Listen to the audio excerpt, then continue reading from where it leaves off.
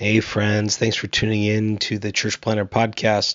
Before we started today, wanted to tell you about a really special opportunity our friends at the Micro Church Conference put on by Brave Future, happening April 18th through the 20th in Kansas City. This is for all of you who are wondering what is a new kind of paradigm for missional church planting and church multiplication through smaller expressions of church, what they call rediscovering the smaller way. It's happening April 18th through the 20th. Kansas City is being hosted by Kansas City Underground. Going to be a great weekend. And they've given us 4 free registrations to give away. Normally the price is $90, but we will get you into the conference for free. We have 4 of those. What you can do to enter is go on our Instagram at Church Planter Podcast. And there you'll find a DM button. Click that DM button. Send us a DM with your email on it and your name and where you serve. So your email, name, where you serve, and you'll be entered to win one of 4 Micro Church Conference registrations. You just get yourself to Kansas City and you can be there and learn a ton from our friends at Brave Futures. Hope you enjoy the show today. I'm Pete Mitchell. He's Peyton Jones, and this is the Church Planner Podcast, brought to you by Church Planner Magazine.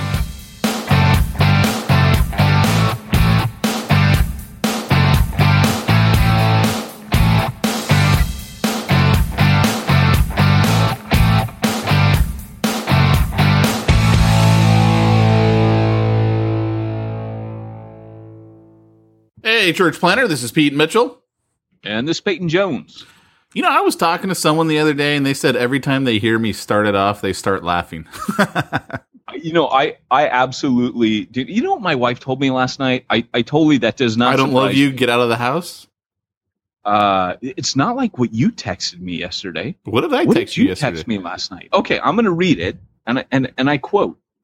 I don't know if I'm supposed to be. Maybe this was like your deepest feelings towards me from your heart. What did I text? Where'd it go? Don't tell me it disappeared. See, I think you're making it up. Where'd it go? I know what I texted you this morning. Avon calling. Yeah, you did that, but okay. Now, today at 7:26 a.m., you texted me, "I love you too." 7-day Atlantia day by. No, that's what you sent me. Oh. Did I? You sent me, "I love you too, 7-day Atlantia, day by what, Siri, Tyrone's on board with the webinar." That's not me. That's all you. Okay, you know what happened? Okay. So you just tried to give me a text attribution for something that you sent me? I guess. Hey, it was early. It was 7 a.m. It was actually my I thought you were trying to make another Seventh-day Adventist joke, and I had no idea where you were going with that. You know what? I'm like, Pete's on the sauce at 7 a.m. I don't know what's going to be. He's texting me crazy stuff. I'm getting more drunk texts from Pete. I'm only teasing. By the way, listeners, if you're listening, I've never gotten a drunk text from Pete. It was actually my 2-year-old. I know not to text both phones this morning. I know not to text you when I'm drunk. Hey, I knew she grabbed mommy's phone because she texted me this. Siri, now, like, your 4-year-old can, like, talk to Siri and actually, like, just text you complete gibberish. I got from my wife this morning from her phone, "Will you come over to my house in my room? Can't whoopee you." Oh, my gosh. Arvizu by send iMessage Macumber. "Will you come over tonight delivering?" I mean, how is it that my 4-year-old's texting me things that sound a little bit strange from my wife? "Will you come over tonight, delivery man, up Echo Way?" Ayui. So my wife tells me last night, she goes, on the podcast, she goes, "It's kind of like you're really informative and Pete's really funny." She goes, "You guys are like," and she goes, "What's that show in the 80s with Dr. Drew and other?" I'm like, "Adam Carolla." I'm like, "You're saying we're like the Loveline of church planners. We're Loveline." That's exactly what we are. But you realize that Loveline is still going on. Still to this day. Are you serious? Yeah. Who's on it now? Dr. Drew and I don't know who the other guy is. I never listened to it before. Carolla. No, it hasn't been out of Corona for years. Yeah. Well, no, because when I finally did get to listen to the radio, it was like I didn't want to listen to people yapping about love and sex. I was like, I want to listen to music. The show is actually gross. The reality is that having come from a nursing background, minor in psychology, psych nurse, Dr. Drew is absolutely brilliant. Because he comes from a Jewish background, he actually he talks a lot of sense on there, but the show is very racy. I mean, I definitely don't recommend listening to it because it'll make you think all kinds of nasty stuff. But as far as being a clinician, the guy is absolutely brilliant. He's sold out a bit now for Hollywood, but he, back in the day, man, he gave some very sound advice. So, switching from that to mops, right? Hey, thanks for bringing that up, Peyton. Mops is now an official sponsor.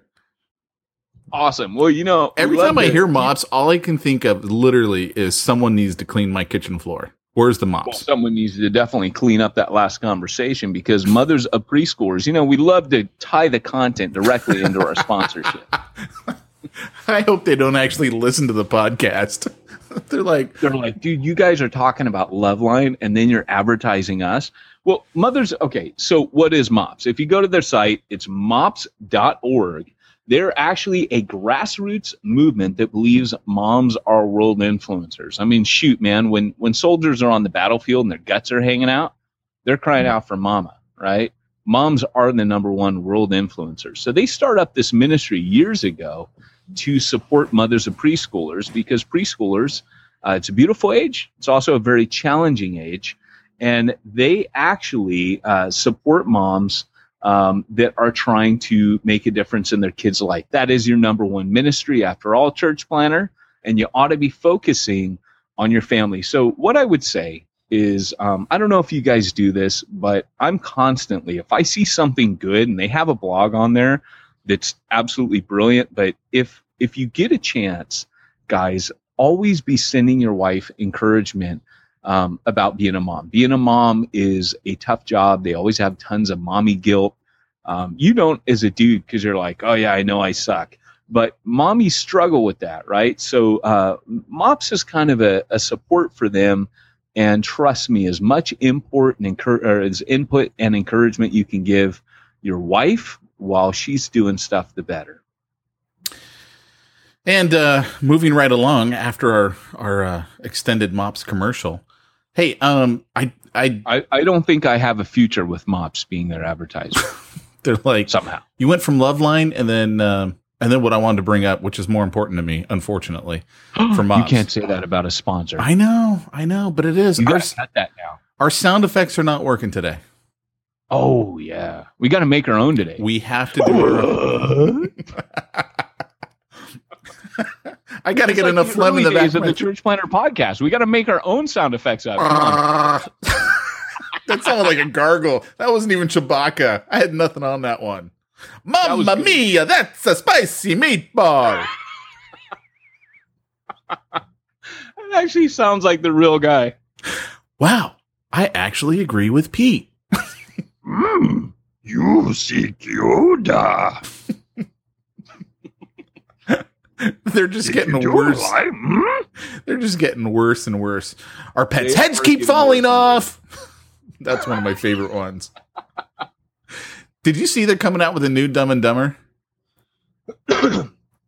I absolutely did. And I was in the theater watching How to Train Your Dragon 2 with my daughter. Dude, hot movie, number one. Number two, a little bit scary for you, Pete.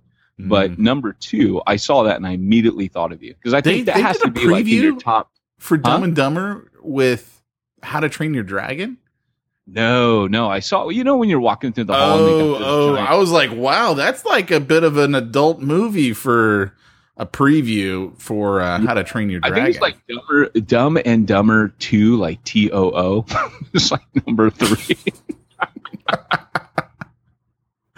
Yeah, well, the second one, it's kind of like the prequels to Star Wars. I don't believe it actually happened for Dumb and Dumber.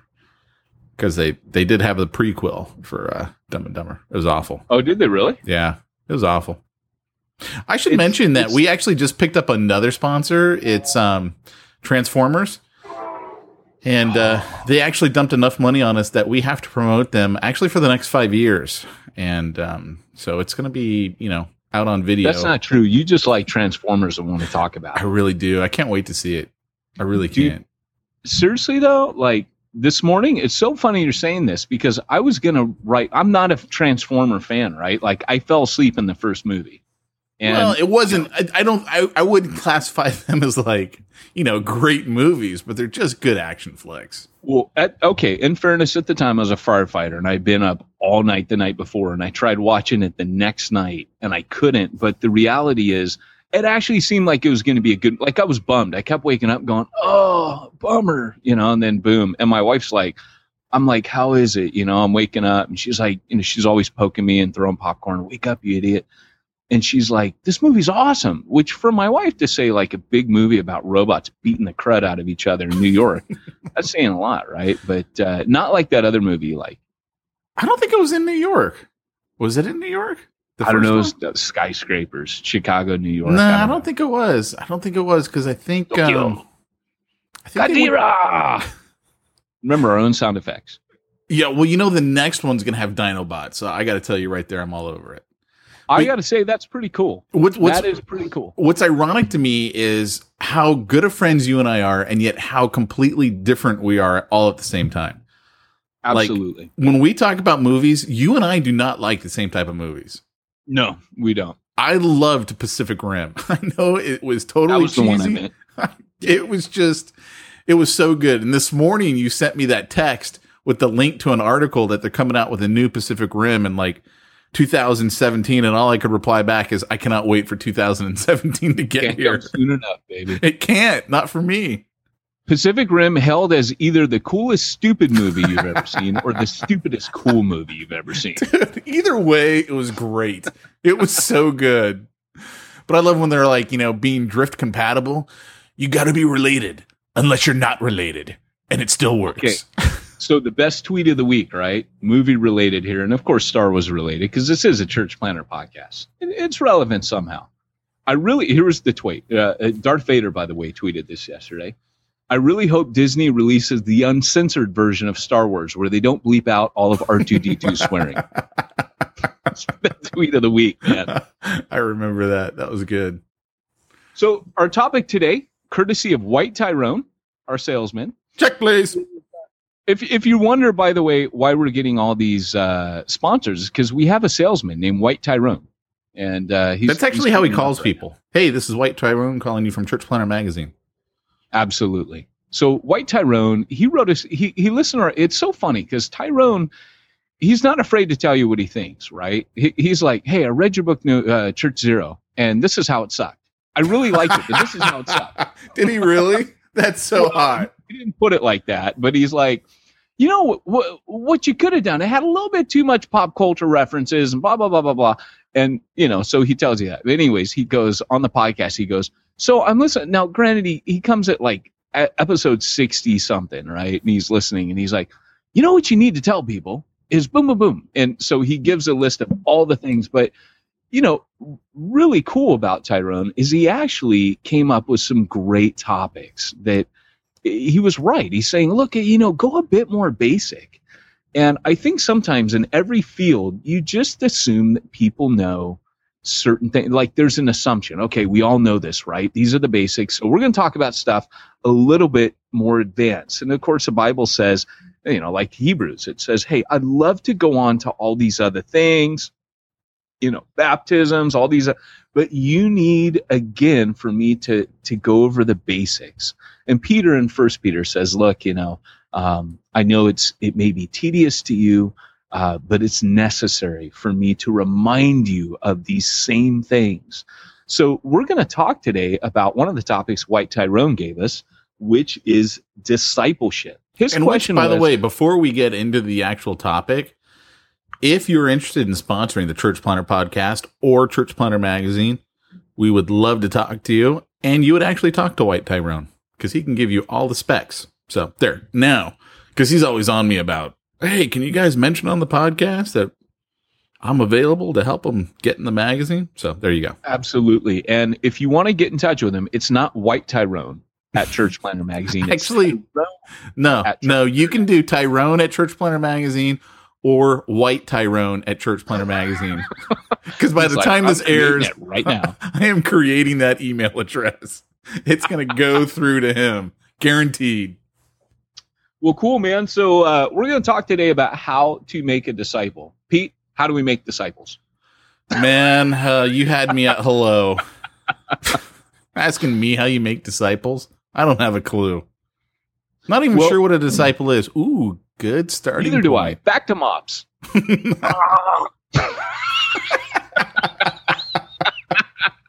That was I don't my. know if you're keeping up with current affairs, but we're getting our butts kicked, man.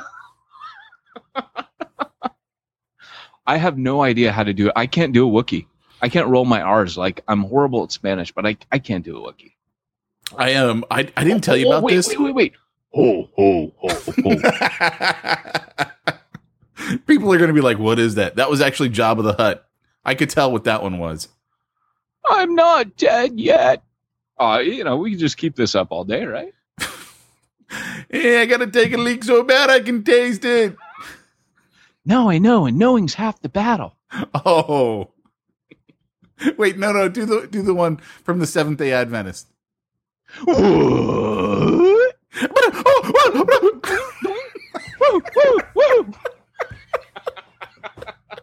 I think the funniest part of this is we've probably lost half the audience right now. They're like, I don't know what this show is all about, but I'm not listening. You know, when we go this far off the track, I always picture Todd Wilson listening and going, idiots. Who's Todd Wilson? That is the question, isn't it? Okay. Anyway, on to the subject. I actually had a good comment, and then we got off on that tangent. Now I don't even remember what it was anymore. It's gone. It's long gone. All right. So here's the thing. By the way, Todd Wilson is the founder of Exponential. I thought Dave was the founder. No, neither one of them founded it. Didn't they buy it? They bought Exponential, and then they grew it. Oh yeah, that's true. So they didn't found it. Yeah, that's true. They're the major promoters behind Exponential that turned it into the behemoth it is today. Absolutely. He's the businessman. There you go. Which, by the way, as another commercial, White Todd of Exponential. He's White Todd. If you haven't signed up for our webinar with Dave Ferguson on July 15th, you need to do it because spots are filling up. You go to churchplanterwebinar.com, churchplanterwebinar.com. And get registered. It's going to be 9 a.m. Pacific time on July 15th with Dave Ferguson. We're going to talk about planting churches that plant churches, how to do it. It's a how-to webinar. Yeah. And just so you know, like, this thing is the bomb. I mean, Dave is bringing the napkins, baby. He is making the diagrams. It is pretty cool. And if you don't know what bringing the napkins means, you'll find out on the webinar. I was just thinking, they must think that's like a euphemism for something. Bring in the napkins. It actually made so much to me as a salesperson, which is really funny. Oh, no such thing as bad student, only bad teacher. Ooh, Miyagi. That's a little Teenage Mutant Ninja Turtles, isn't it? No, that was Karate Kid. I just can't do Miyagi. Really? It sounded so. Do you remember the original Teenage Mutant Ninja Turtle movies? Whatever the name of the rat was. What was the rat? Splinter? Yeah. That's current news from my house, man, because me and Liberty watch Teenage Mutant Ninja Turtles all the time. Well, Splinter, I mean, you did his voice spot on. That's why it sounded so much like him. I was aiming for Miyagi. Hey, baby. I wasn't aiming for the rat. I was aiming for an actual man, but, whatever. I landed on a cartoon rat. So, hey, here's the deal. So, how to make disciples. It's so funny because we all need to make disciples. That is the Great Commission. And the way that you make disciples, here's the deal. Let me just start off with a story about the importance of discipleship. I went into ministry when I was 19 years old. My mentor, my youth pastor, the guy who discipled me in preaching, ministry, everything, his wife got schizophrenia, and or at least it had developed and it started to show. and which I would love to have him on the podcast sometime. He wrote a book called Hard Faith. Absolutely incredible. Excuse me. Do we have to have another author on? Sorry, dude, it's amazing. This guy. Wow, I have to agree with Pete. Sorry, I don't know my sound effect machine. I had to throw it in. Yeah, you know what? Another guy like totally tweeted that to me. I have to say I agree with Pete. It's like a virus. It's spreading. So, anyways, 19 years old. And speaking of cartoons, I remember watching a cartoon back in the 90s called The Tick. And I was hanging out, and Saturday morning, Ben Edlund, great cartoon, just comedic gold. And I'm hanging out there, and I always watch cartoons on Saturday morning. And anyways, I'm hanging out, and I should be youth pastor or doing something. And the Lord spoke to me, and he was like, you need to go disciple Nick. And I'm like, I don't want to do that. So another week went by. Lord speaking to me again. I felt this one. It must have been a couple weeks I put it off. In 1 week, I felt like the Lord yelled at me, like shouted at me, go to Nick's house. And so I get up and I'm like, okay. I literally said to God, like, okay, like a crazy person. But I felt like God was saying to me, you're not putting me off on this. Like it felt like the Lord is shouting at me.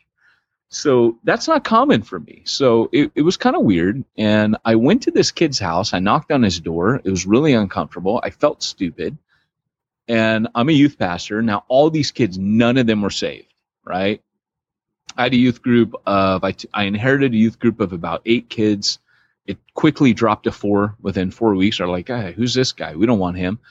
And then it started growing when we got kids coming up from like junior high, right? So it wasn't like phenomenal growth in the beginning.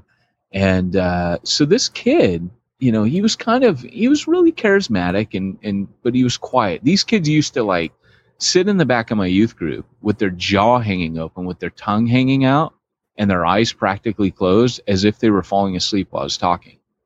And I found out later when they got saved that they actually like made a plan. Hey, let's pretend we're falling asleep while he's preaching. And so that was kind of it. And to them, youth group was a joke. Everything is a joke. And I just showed up to his house and I started I said, hey, Nick. He answers the door. I'm like, actually, it wasn't him. It was his dad. His dad opens the door and goes, yeah. And I go, hey, how you doing? Knew his dad, went to church.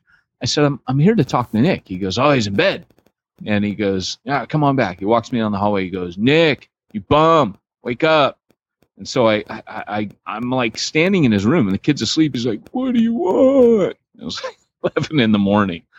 And I said, oh, I just want to talk to you, man. Like, just want to share some things with you, You got a couple minutes? He's like, yeah. And I sat down with him and I opened the Bible and I said, just want to, you're on my heart. I was praying and felt, actually I was watching cartoons, but it sounded more spiritual to say I was praying. I said, you were laid on my heart and I wanted to come talk to you about the Lord. Is that cool? And he goes, okay. Like kids like at that age are like, they just grunt. That's kind of what he did. And I went through the first few verses of 1 John, in the beginning, or him whom we have known from the beginning, whom our eyes have seen and our hands have touched, our ears have heard. Him we proclaim to you concerning the word of eternal life, blah, blah, blah. Life was manifest in the flesh, blah, blah, blah. So, we write these things so that your joy may be complete. And I'm like, Nick, he's saying right there, we knew him physically, but you can know him spiritually. And you can know him. What he's really saying is you can know him as much as we did. In fact, in the spirit, maybe more. He's bringing you into his inner circle. And I could just sense the Holy Spirit. Well, it turns out years later, he confesses to me that day that I came over to his house, he said, I got saved that day. Like that night, I was supposed to go to a party and all my friends were, they all did drugs and starting that night at that party, first time. And he goes, and I was kept from that. And that was a turning point for him. And so I started meeting with him week after week. And then I started discipling his friends. Then I discipled a group. I'm just telling you, I had the most white hot youth group. As soon as I started discipling, and my group was growing by leaps and bounds with boys, like high school kids, boys, males. And I started dating my wife, and I said, hey, I've got this like lopsided group, and all the girls in the group are really jealous because I'm spending all the time with the guys. Would you come in? Suddenly my group started growing leaps and bounds with girls. And I just discipled them. I would meet them in the week. I'd take them out to McDonald's and eat with them and open up the scripture and talk. It was just spending time. I think the number one key to making disciples is spending time with people. And the number one thing I learned as I look back, I've got guys now who are authors. I've got guys that have gone on to bigger and better things. But one thing I noticed, every kid I invested in and discipled, and same with adult ministry, has become a leader.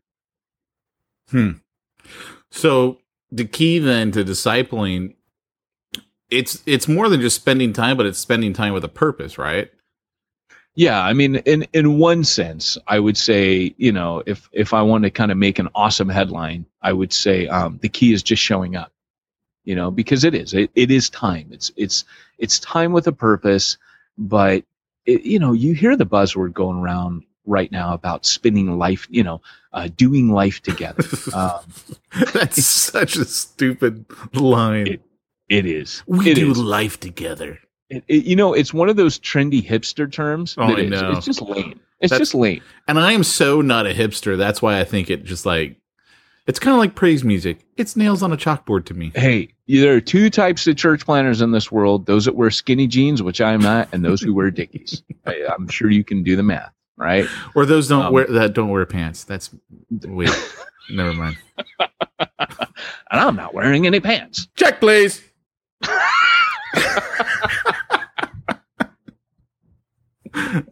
Sorry, I totally took that conversation off the rails. I don't know what lightsaber. That was a lightsaber. It was an attempt. Yeah. Does that work? People are like, shut up and get back to the meat. Icky, icky, icky, wombat, pating, zip. How's that? What is that from? That's from the Knights Who Say Knee. Oh, see, I'm not a big Monty Python fan. That doesn't do it for me. Oh, yeah. No, you missed out, man. Big time. You got to kind of be like part geek. But you can't quote it. Then you're too geeky. But you can enjoy the movie and know the quotes. You just can't say them. That is the rule. You've gone too far. You stand around doing dueling quotes from, All right. Anyway, back to the subject. Can I do one more? No. You got to find a more appropriate time to put it in. I'll save it. Okay, sorry. It's in my head now. I can't get it out. So, yeah. So back to looks like I picked the wrong time to quit amphetamines. Sorry. It's your lawnmower blade. I'm picking to kill you with it. What is that from? Sling Blade. See, no, if you're gonna do Sling Blade, you got to go. Some people call it a Kaiser blade. I call it a Sling Blade. That's how you're gonna do sling. I mean, come on, you got to do it right or don't do it at all. French fried potatoes. Dude, I okay, before we move on, now you got me off. I got to tell you a story about Sling Blade. True story. I kid you not. At the time in my life when I saw that movie, I had two really good friends. None of us were married at the time, and we lived in a studio apartment down by the beach that was so tiny. It was meant for one person, and there's three of us, and we had zero furniture. So I had newspaper on the ground. That's where my bed was. I don't even know if the other guys had anything on the ground for their bed. We had a milk crate, one of those plastic milk crates that we had a TV on, and the TV didn't work right. So like the picture was always like moving on you. And I had a job at that time. Those were the good old days, man. We had to like adjust that little dial. Remember that? Yeah. Oh yeah. There's no remote for this TV. I don't remember what that dial was called, but like, remember that? You had to like mess with it to get, rabbit ears, baby, rabbit ears. You got to remember the rabbit ears. If you didn't have rabbit ears, there was that dial that was like built in. Remember that? So, at the time I had a job that started at 6 a.m. and I'm so not a morning person. So I had to get up at 4:30 every morning, get showered to drive there and get to this job on time. And, the one night they were watching Sling Blade, and I was like so tired because I would be going to bed at like 8:30, 9 o'clock. And I'm like, I got to go to bed. And so I fell asleep. And the next day I'm like, yeah, so what happened in that Sling Blade movie? I fell asleep. And they go, oh, did you, were you awake when the guy kissed the boy? I'm like, no, what? Because, Billy Bob Thornton plays, I don't know what he plays, right? And so I'm literally like, I don't know if I want to watch this movie, man. I want to see some dude kissing a boy. And so for the longest time, they'd be like, yeah, he fell asleep before the guy kissed the boy. Like everyone we talked to, oh yeah, he fell asleep before the guy kissed the boy. But that doesn't happen if you haven't seen the movie, but I didn't know it for the longest time. Yeah, absolutely. Well, okay, so back to this.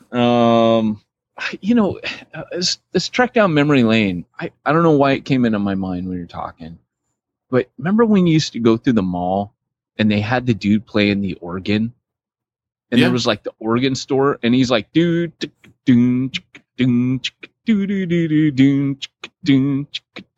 he'd like stand there playing the organ, like they'd kind of push the organ like partially out into the mall, like right at the doorway. And like, you're like, wow, man, listen to Hammond organ, and you'd be walking through, good times. I really thought you were going to bring that back to discipleship. I was like, wow, how's this going to come back around? Like, no, it was hey, just I would just like to say, when the three of us were living in that studio apartment, we were doing life together. That's lame. So here's the deal, right? At the end of the day, though, it is about showing someone your life. And that's what Jesus did, right? He lives with these guys for 3 years. And I'm not saying you got to have people live in your house, but the Apostle Paul was able to say, for my manner of life when I was amongst you. And then he also could say, the things that you saw and heard in me, these things do and put into practice. The problem is what happens often is we live a life, like Charles Spurgeon said, when he was in the pulpit, people said he should never come out. When he is out of the pulpit, people said he should never go back in. And so your life has to be consistent, and people will forget what you say, kind of like the Hammond organ, right? That never happened. The organ store that was such a phenomenon and such a boom, there you go. There's the tie-in. It never really happened. Like, people are they could never, the reason it's funny is because you just can't picture that actually being a thing. That's what a lot of our sermons are like, right? Like they never existed, right? Wasn't it Keats that said, here lies a man on his tombstone whose name is written or whose words are written in water? The reality is that your sermons, people will forget them. Heck, you can't even remember what you preach. Okay. Hopefully there's been an impact on their soul. That's the nature of preaching. But discipleship takes things. It just accelerates things. Jesus didn't say, go and make people who listen to sermons. Go and make, listeners. He said, make disciples. And disciples means student. Okay. A disciple literally means someone who has learned from traveling with you, walking with you. And so when you wanted, Jesus's model of discipleship is based on the rabbinical learning method, which if you wanted to become a disciple or a student of a rabbi, you left your house, you left your trade. And when Jesus says, come and follow me, leave everything behind, leave your nets. He was literally telling him, you follow me like a rabbi and you live with me and walk with me. Now that's no different, but we also have the model of mentorship in the Bible. Paul mentors Timothy. Jesus mentored the 12. And case in point, it's a small number because you can't mentor everybody in your church. But what you can do is select a handful of people, mentor them one by one. I always would mentor the new converts. I would meet with them at like 7 a.m, go out to breakfast. They would pay.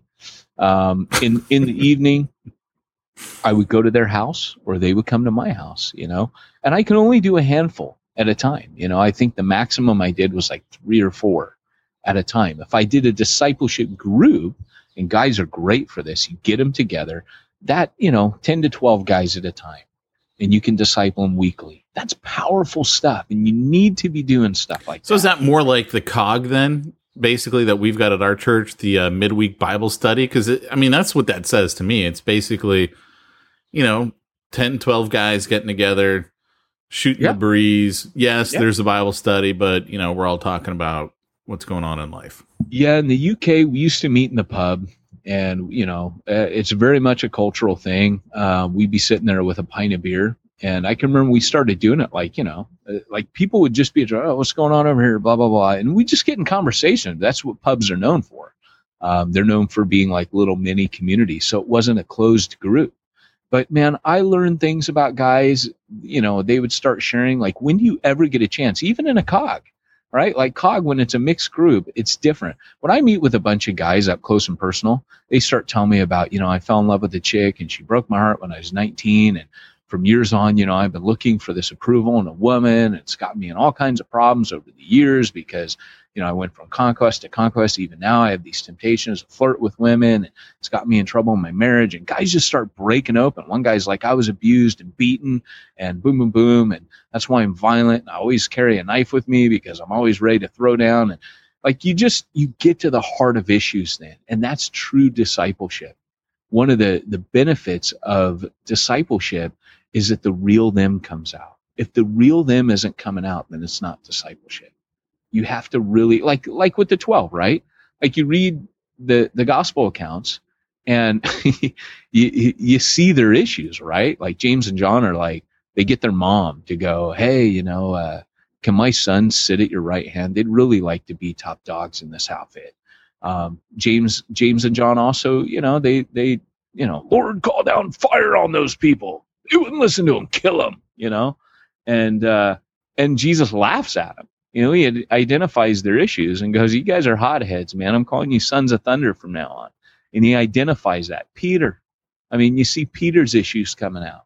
And funny enough, James, John, and Peter, we see their issues in the Gospels more than anybody. And the reason I believe is because those are the three that amongst those 12, Jesus actually took them into the inner ring, the inner circle, and spent more time. When he goes off to pray, the night he's betrayed, he says, hey, come pray with me. Calls those three aside. He takes those three up on the Mount of Transfiguration. He's constantly singling those three out.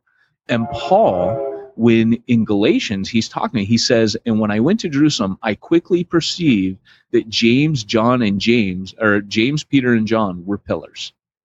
He identifies them as pillars, which is a way of saying they were kind of the guys upholding the rest of the team. So what's the difference between being a friend and discipling? Or is there a difference? What are you saying here exactly? Yeah, no. It's funny you say that, because I believe that if you disciple someone, you become a friend. You can't have discipleship without friendship. And Paul, when Paul speaks about his partners, you get the impression that he's discipled them so much that they are tight, so tight that Paul abandons terms of friendship and he uses terms of family. So when he says, Timothy, my true son in the faith, right? When he says about Onesiphorus, he says, the Lord spared his life to spare me sorrow upon sorrow. So you get this idea that there's these tight bonds, right? I will forever be bonded to my mentors, and I have them. I have Eric Fulmer, who's a guy who led me to Christ. I have Dan Berg, who, when Eric went off to become an evangelist, Dan Berg is a furniture repairman. I dedicated Church Zero partially to him and to Eric. Dan Berg was a guy that gave me my first shot at preaching in church, discipled me in preaching and teaching and evangelism, partnered with me, made me one of his interns, his assistant, and spent countless Friday nights opening up his home so that we could watch late night rap videos and cry. I think we talked about this another week, but he would come and debrief with me. Afterwards he'd say, come over to my house. We'd make, hamburgers or whatever. He was so poor, man. I feel bad. I was a teenager. I ate everything he had. And he never complained. And I was too young to know how uncool that was, but I ate all his food. But he would disciple the crud out of me. And it was that, man. He would talk me through stuff. Today, like no joke, today, I sent out a letter. I It's a sore spot with me and you because I changed it. You got to tell them why it's a sore spot. For me, it's a sore spot. It's a sore spot with Pete. For me, I'm like, hey, man, this was like, I got an incredible response off this letter. Pete's like, yeah, you changed it. You would have gotten a better response if you didn't change it. See, to me, you just make the same. I'm pausing because I know you're going to talk. You make the same mistake that every business owner that hires me makes. And with you, I think it irritates me more than the others because they pay me for me to deal with their idiocity, and you don't pay me to deal with your idiocity. So it just drives me up the wall. It's like all my mentors have said over the years. The same comments. You frustrate me to no end. They're actually clients. Or to quote another movie, you fascinate me. There's something that I do when I'm dealing with someone who I know is going to be a pain in the neck to work with. I usually charge them like 20% more. And I kid you not, I do this. Annoyance charges. Well, and I put it on a sticky note, and I stick that sticky note on their folder. So every time they tick me off, I look over at that folder and I see the dollar amount that I charged them extra to deal with the crap that they're sending me right now. Oh, it's great. But I don't, my sticky folder, my sticky note for you on your folder is 0. And I think that's why it annoys me to no end. That's awesome. You take a great letter that I know will work and you change it. You haven't even seen how I changed it. I don't even care. You got to look at it first. I'm the expert. You're not. No argument there. And hey, chief moron in the house, everybody. Chief moron. Well, but this was the best to me is the other day we were talking about the postcards because we're going to a pastor's conference, I don't know, in like a week or something. And so you wanted to have these postcards done for it. And we did a postcard there like 2 years ago that we got something like a 13 or 14% pull rate, which is insane in marketing. Yeah, insane. It was crazy. It was off the charts, off the chain crazy. And because I even told you before we did that, because that was when we were first starting to work together. I go, look, I'm going to do it, but I'm going to tell you right now, it's going to be ugly. And I know how and I'm like, I know how you are. You're going to hate it, but just trust me on this. And at that time you go, all right, because nothing I do works. And you were like totally just, okay, I'll trust you. And then we got like a 13% pull rate. I mean, no one else even came close to what we got at this conference. I mean, everyone else is so funny, dude, because like this guy comes up to me and goes, what's this? It looks like one of those like cheesy 80s marketing things. And I'm like, yeah, it's funny you say that. I'm like, but you know what's funny? Is you're standing here talking to me about it right now, aren't you? So then well, you got your attention, didn't it? And you like hit me up last week and you're like, oh, hey, can we do another postcard? And this is what I want to do for it. And I'm like, I don't get this. We did this and it worked like nothing else we'd ever done. You know, why do we want to change it? Why don't we just go back to the well and keep using what already worked? And then you're like, well, can we just make it look prettier? And I'm like, dude, 13%. Don't mess with 13%. Till the day I die, I'm going to want to marry genius and pretty. I want a smart and pretty wife. Pete wants me to have an ugly marketing system that works. And you know what? I don't no. I'm teasing. It's not about being ugly. It's about working. If pretty worked, I would be all for pretty. Well, it doesn't. Like, here's the thing. Like, seriously, we had sexy cards. I had sexy cards for years, man, and they did nothing. But anyways, so the point is, I send this letter out, right? My mentor is like, he gets it because he's on that mailing list, and he gets it, and he goes, Peyton, he goes, I was looking at your letter. He goes, I just got to say this to you, man. Because remember, we had an endorsement. This is scaring me because I didn't hear what he said. Well, see, remember we were going to send an endorsement letter. Yeah. And I put the endorsement that mentor? Was it that mentor? Yeah. No, it's not that mentor. Oh, okay. It's Dan. It's the furniture repairman, Dan Berg. Oh, okay. And the author of Hard Faith. And so he and probably the mentor who mentored me the most, like he just, like the core of everything I am goes back to this guy. And he just wrote me and he goes, Peyton, he loved the whole letter. Like I thought he was going to tell me off for wasn't like, you know, hey, I can help you, you know, is your church shrinking, you know, are you having a hard time reaching a loss? I thought he was going to think it was arrogant.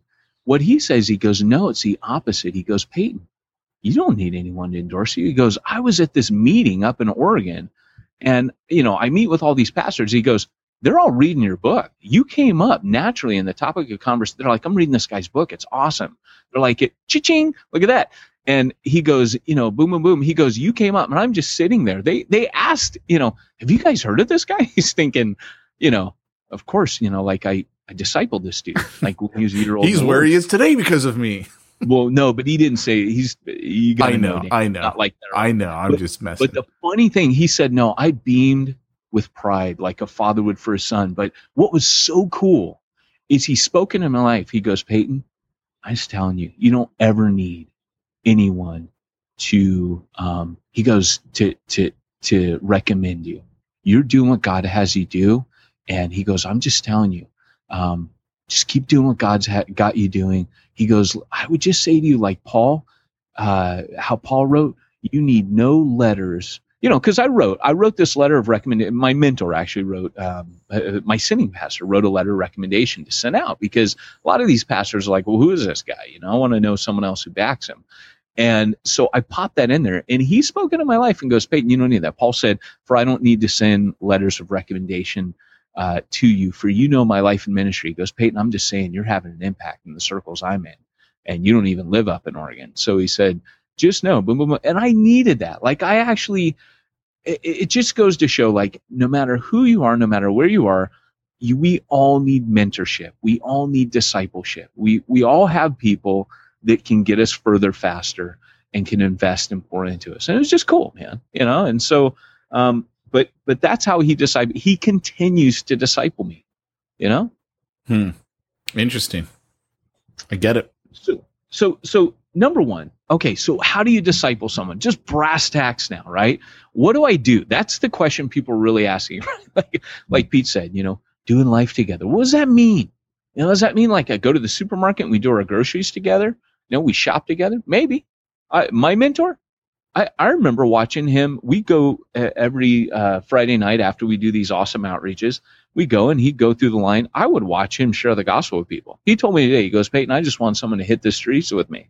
Because he's like 60 years old and he's still hitting the streets. And he's awesome. He tells me a story today. He goes, I just hate it when they stand behind you. He goes, I got two guys in front of me, and then I got some guys standing behind me. And he's like, I don't like that. And he goes, I'm like, he's still pretty rock and roll. He's like, I want to tell him, hey, get over there. And he said that he was sharing the gospel, and the guy's like, hey, you should be, or something. The guy said, he goes, I turned around and said, I'm not scared of you. And the guy goes, you're not, you should be. And he goes, no, I'm not scared of you. He goes, but you know what? The Lord Jesus, he's someone that needs to be reckoned with. You should come over here and listen to this. That guy's like, and then try to get into the conversation. But I tell you, I respect the heck out of my mentor. He can say whatever he wants to me, and I'm going to listen. But here's the deal. He took me through the Word. Very first thing he started doing is he took me through 1 John, and he took me through Mark. And he'd sit down. He got me Wiersbe commentaries. He goes, read these when we're not together. We'll get back together. He goes, you got to know these two books. Now, I don't know why he told me that, but 1 John is always the book I sit down and disciple people through. It's about knowing you know him. It talks about all these key areas of your life. I won't go into it now, but that is a powerful book. But if you're like, well, I don't know how to do that. What I would do is I'd sit down, go through 3-4 verses at a time with someone, and I ask them questions. What do you think John's saying here? I don't know. Well, look at what he says here. Boom, boom, boom. What do you think he's saying? Maybe that boom, boom, boom, boom. Yeah, okay, well, how does that work in your life? That's how the conversation goes. But if you're not sure or comfortable doing that, and you feel like I really need like tools, Francis Chan and David Platt came out with a book called Multiply, and you buy it in twos. You don't buy one copy, you buy 2 copies. And remember, Pete, we gave it out to the church. Yeah, I still have it unread sitting on my desk. As people do. And here's the thing is you're meant to, it's the answer to that question. Francis Chan, David Platt knew that people are like, okay, pastors tell me to disciple people. I have no clue what he's talking about. So they collaborated on a book and said, this is a book. You buy it in twos, one for you, one for the guy you're discipling. And it's literally training wheels on how to disciple somebody. You take them through the book. It's that simple. That means I could walk across the street to my neighbor, and I could say, hey, you know how we've been talking about stuff and you say you're interested in spiritual things? Why don't we meet every Tuesday night, grab a beer or a coffee, and go through this book together for an hour? Boom, done, right? That's it. I dig it, man. I dig it. And also from a marketing standpoint, he gets people to buy 2 books instead of 1. It's brilliant. Cha-ching! It really is. Yeah. I accept that it's good. It's good for people. Don't get me wrong. I don't mean that in a negative way, but. And you also pray with them. Always get them to pray. I think one of the key things with discipleship is that you can tell people who haven't been discipled, people who do not want to pray out loud, have just not been discipled. And I kind of... Do you know anybody like that? I was not thinking of you. Hi, would you be willing to anoint people with oil and pray with them? Oh my gosh. Have we told that story? Yeah, we've told that story. We're at the Exponential Conference, and this lady comes up to me, hey, would you be willing to anoint people with oil and pray with them? No, but what was awesome is you stand there and just stare at her. Well, I stare at her and I'm like, hi, my name is Pete. Like, she didn't even know who I was. We hadn't even been introduced. You pause for the longest, to the point where it's awkward. And then you go, hi, my name's Pete. As if to say, like, and then you said, you even know who I am? Like, do you have any clue? Like, Pete's going, he's not being like, do you know who I am? If you knew who I was, you wouldn't be asking me to pray with people. Exactly. Totally. If you knew who I was, you would not be asking me, you know, boom, boom, boom. Here's the deal. That was a quote from John, by the way. I dig it. Dude is a sound effect. What? Got to do it in a woman's voice now. Here's the deal. Can't do it. Okay, so teaching is how the word means student or learner, disciple, okay? But discipleship, our definition in the West of discipleship is so faulty because we always make it passing knowledge on. But as I've said before on the podcast, unfortunately, too many people have more knowledge than they have experience. So they're head heavy. They've read stuff from books, but they haven't lived it, right? You can go through seminary, you can learn all about ministry and never do ministry. And when you come out, you're this giant head. You're like a Tyrannosaurus Rex, right? T-Rex. You got this giant head and you got these teeny little arms. You can't do anything, right? Except for use your big mouth. And so the reality is Jesus didn't see discipleship that way. Jesus was like, look, you need to get out and travel through all the cities of Judea, right? He makes them heal people. He makes them feed people, the feeding of the 5,000. He makes them walk on water. For Jesus, it was always cool that you're listening to me, but at a certain point when you show up for teaching, I'm going to tell you, go throughout all the cities of Judea. Today's lesson is go out and do the stuff that I've been telling you about. So they accompanied Jesus on his mission.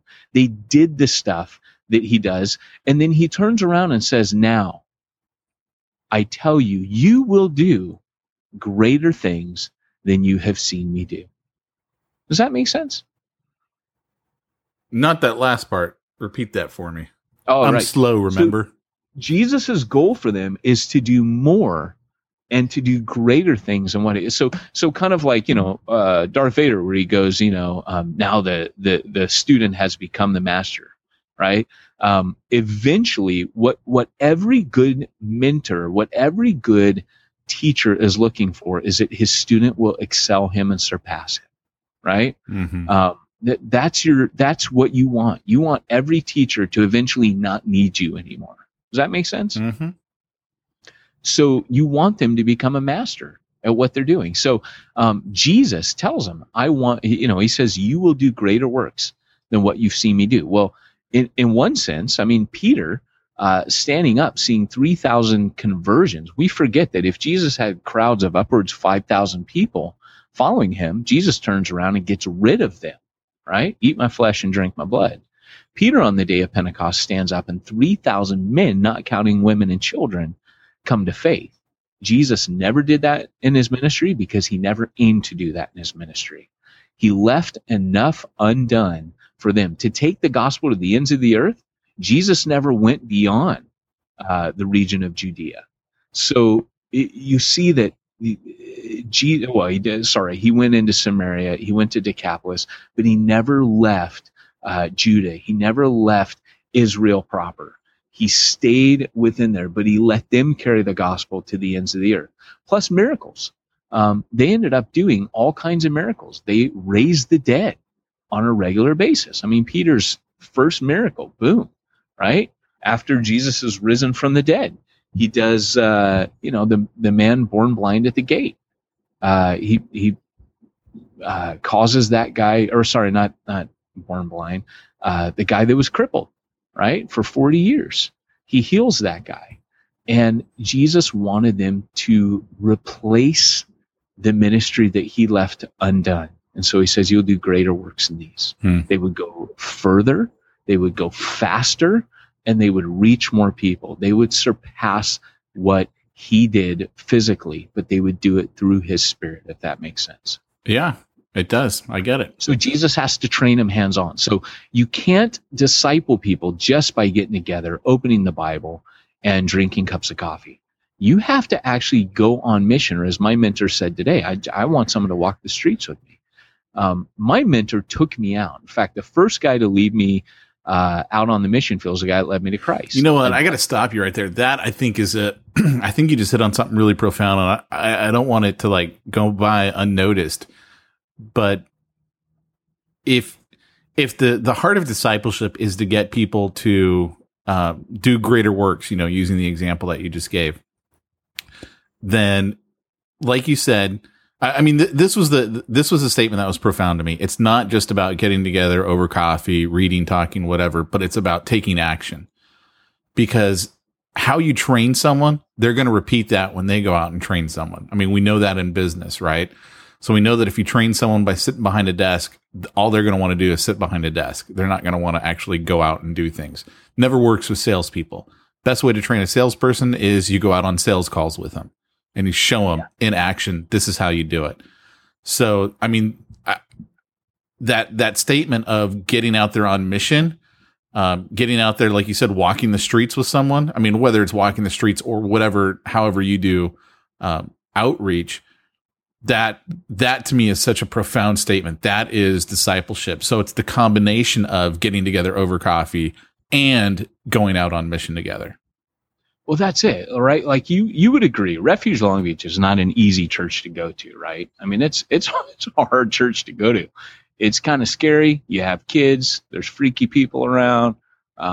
It's difficult, but kind of like Jimbo and Heather, they came back last Sunday and they're like, we shamed them into coming back. Woohoo! Yeah, but I'm kidding, but Jimbo. They said, look, it's not an easy church to come to, but we've been ruined. We've been wrecked. So in other words, they were getting discipled on mission. Part of the apostolic gifting is, whereas the evangelist brings the non-believer in, the apostle takes the believers out. So he's more concerned, the apostolic leader is more concerned with putting the church on mission rather than getting non-believers in. Does that make sense? There's a subtle difference, but it's an important one. So the reason they call movement makers is because the apostolic guy is church planting, but in so doing, he's discipling people to be missionaries, right? Kind of like Mark Driscoll used to say, I'm not a pastor of Christians. I am a motivator of missionaries.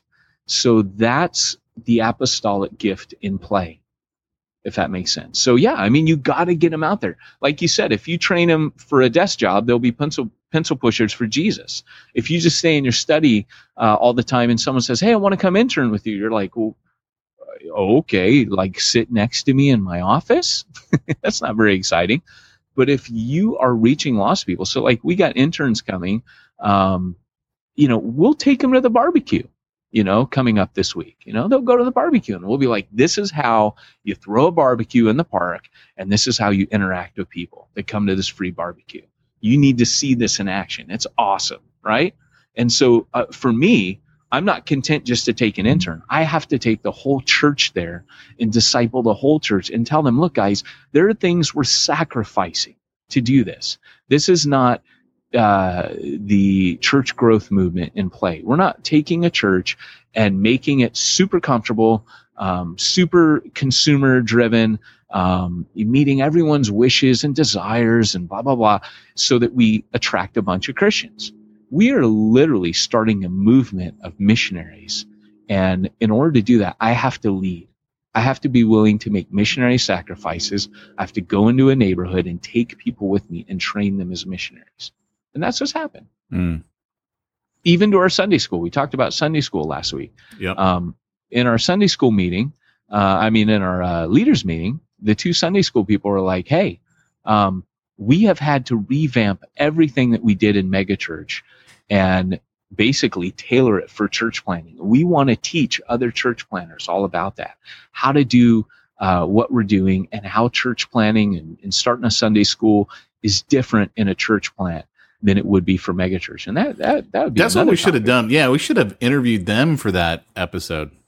I asked him, I told him, I said, Pete and I kind of winged it and we kind of sucked at it.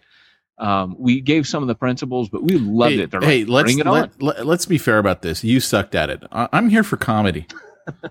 Absolutely. I did. No one listens to the Church Planner podcast to hear the wisdom pour out of Pete's mouth. I disagree. I think you're wise when I let you speak. When I let you speak. I love it. I'm just holding the conch now. Pete should do the Java laugh. Here's Java no bada. Ooh, that's a good one. I take you, Java, now. Serve your master well, and you will be rewarded. That's the quote that I'm dying to get on here. I have a bad feeling about this. Let the Wookiee win. So okay, wait. I got one more. This is Frank Viola. Sorry, that's all I got. I can't pull a Jawa off, but I'd love to. That would be such a gift. If I could do the Jawa sound effect, my life would be so much better. So, okay. So, lastly, so you get them on mission and you take them out there and Jesus said, didn't he?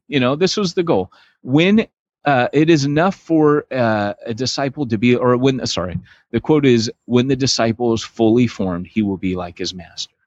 And so that's what we're looking to see. We're looking to see a disciple become like his master. So, mentorship, I was talking with Cameron Barber in closing, and today he was telling me, because, things are going pretty well for Cam. He's up in Tacoma, and it's been a struggle for him for a long time. And I remember teaching this course. I can't remember. I think we had like 30 guys or something. And it ran for a month. And I was one of the key trainers in it. It was called Fit for the Field. We ran it out of Marietta. And as residential, these guys came and they invested all this time. And I remember my constant message to them was, it's hard, it sucks, and endurance is the key. And it's so funny because he said to me today, he goes, I remember you coming to that. And because I'm always telling Cam, I'm so proud of you, man. You hung in there, perseverance, you had it. Like, that's what it takes to be a church planner. And he goes, I remember you saying that the sudden blowups, the Mark Driscoll stories, grew up overnight. He goes, I remember you saying that was going to be the exception, but he goes, I can be honest, deep in my heart, I thought, I will be that next exception. And nice. I think every church planner thinks that deep down. Like the quote that I read last night where the guy goes, I love church planners. They're crazy enough to think they can change the world, and they're brave enough to try. And that's so true, man. This guy was an entrepreneur. I told him a little bit about you, but there's such a connection there. It's so entrepreneurial. But at the end of the day, he just said, I really thought I was the exception to this. And I said, I could have gone in there and taught you guys all of the tactics for attracting a crowd and getting a bunch of Christians. That's so easy. But reaching the lost is so much more challenging, but it's so much more satisfying. And he was just saying, he goes, it's been a rough road. He goes, when I go on Sunday mornings to church right now and I see the people we're reaching, he says, I would not trade it for the world. And that's so true. That's cool. We got our recent magazine out, don't we? our new one coming out. We got the one on the stands right now. If you haven't checked it out, check it out. In July, our theme is going to be Hang In There. And then I think the subtitle to it on the cover is When Discouragement Comes.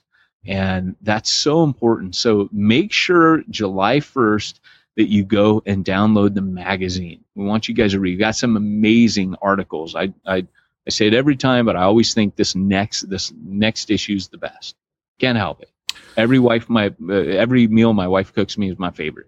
If I could get my wife to cook me dinner, that'd be awesome. Oh yeah, I keep thinking about you guys, the way you divvy it up. I love the way you guys divvy up your menu. I would love to talk about that, but dude, I am late for my next appointment. So. Oh crap! You didn't even tell me. You didn't even tell me. Like normally I get push notices like, "Hey, dude, I got my phone off. I can't. You got to stop." All right, man. Well, hey, that said, thanks for joining us today, learning about discipleship. And hopefully you're not discipled by me or Pete. You definitely don't want to be anything like us. This has been the Church Planter Podcast, reminding you that if you want to reach the ones nobody's reaching, you got to go where nobody's going and do what nobody's doing.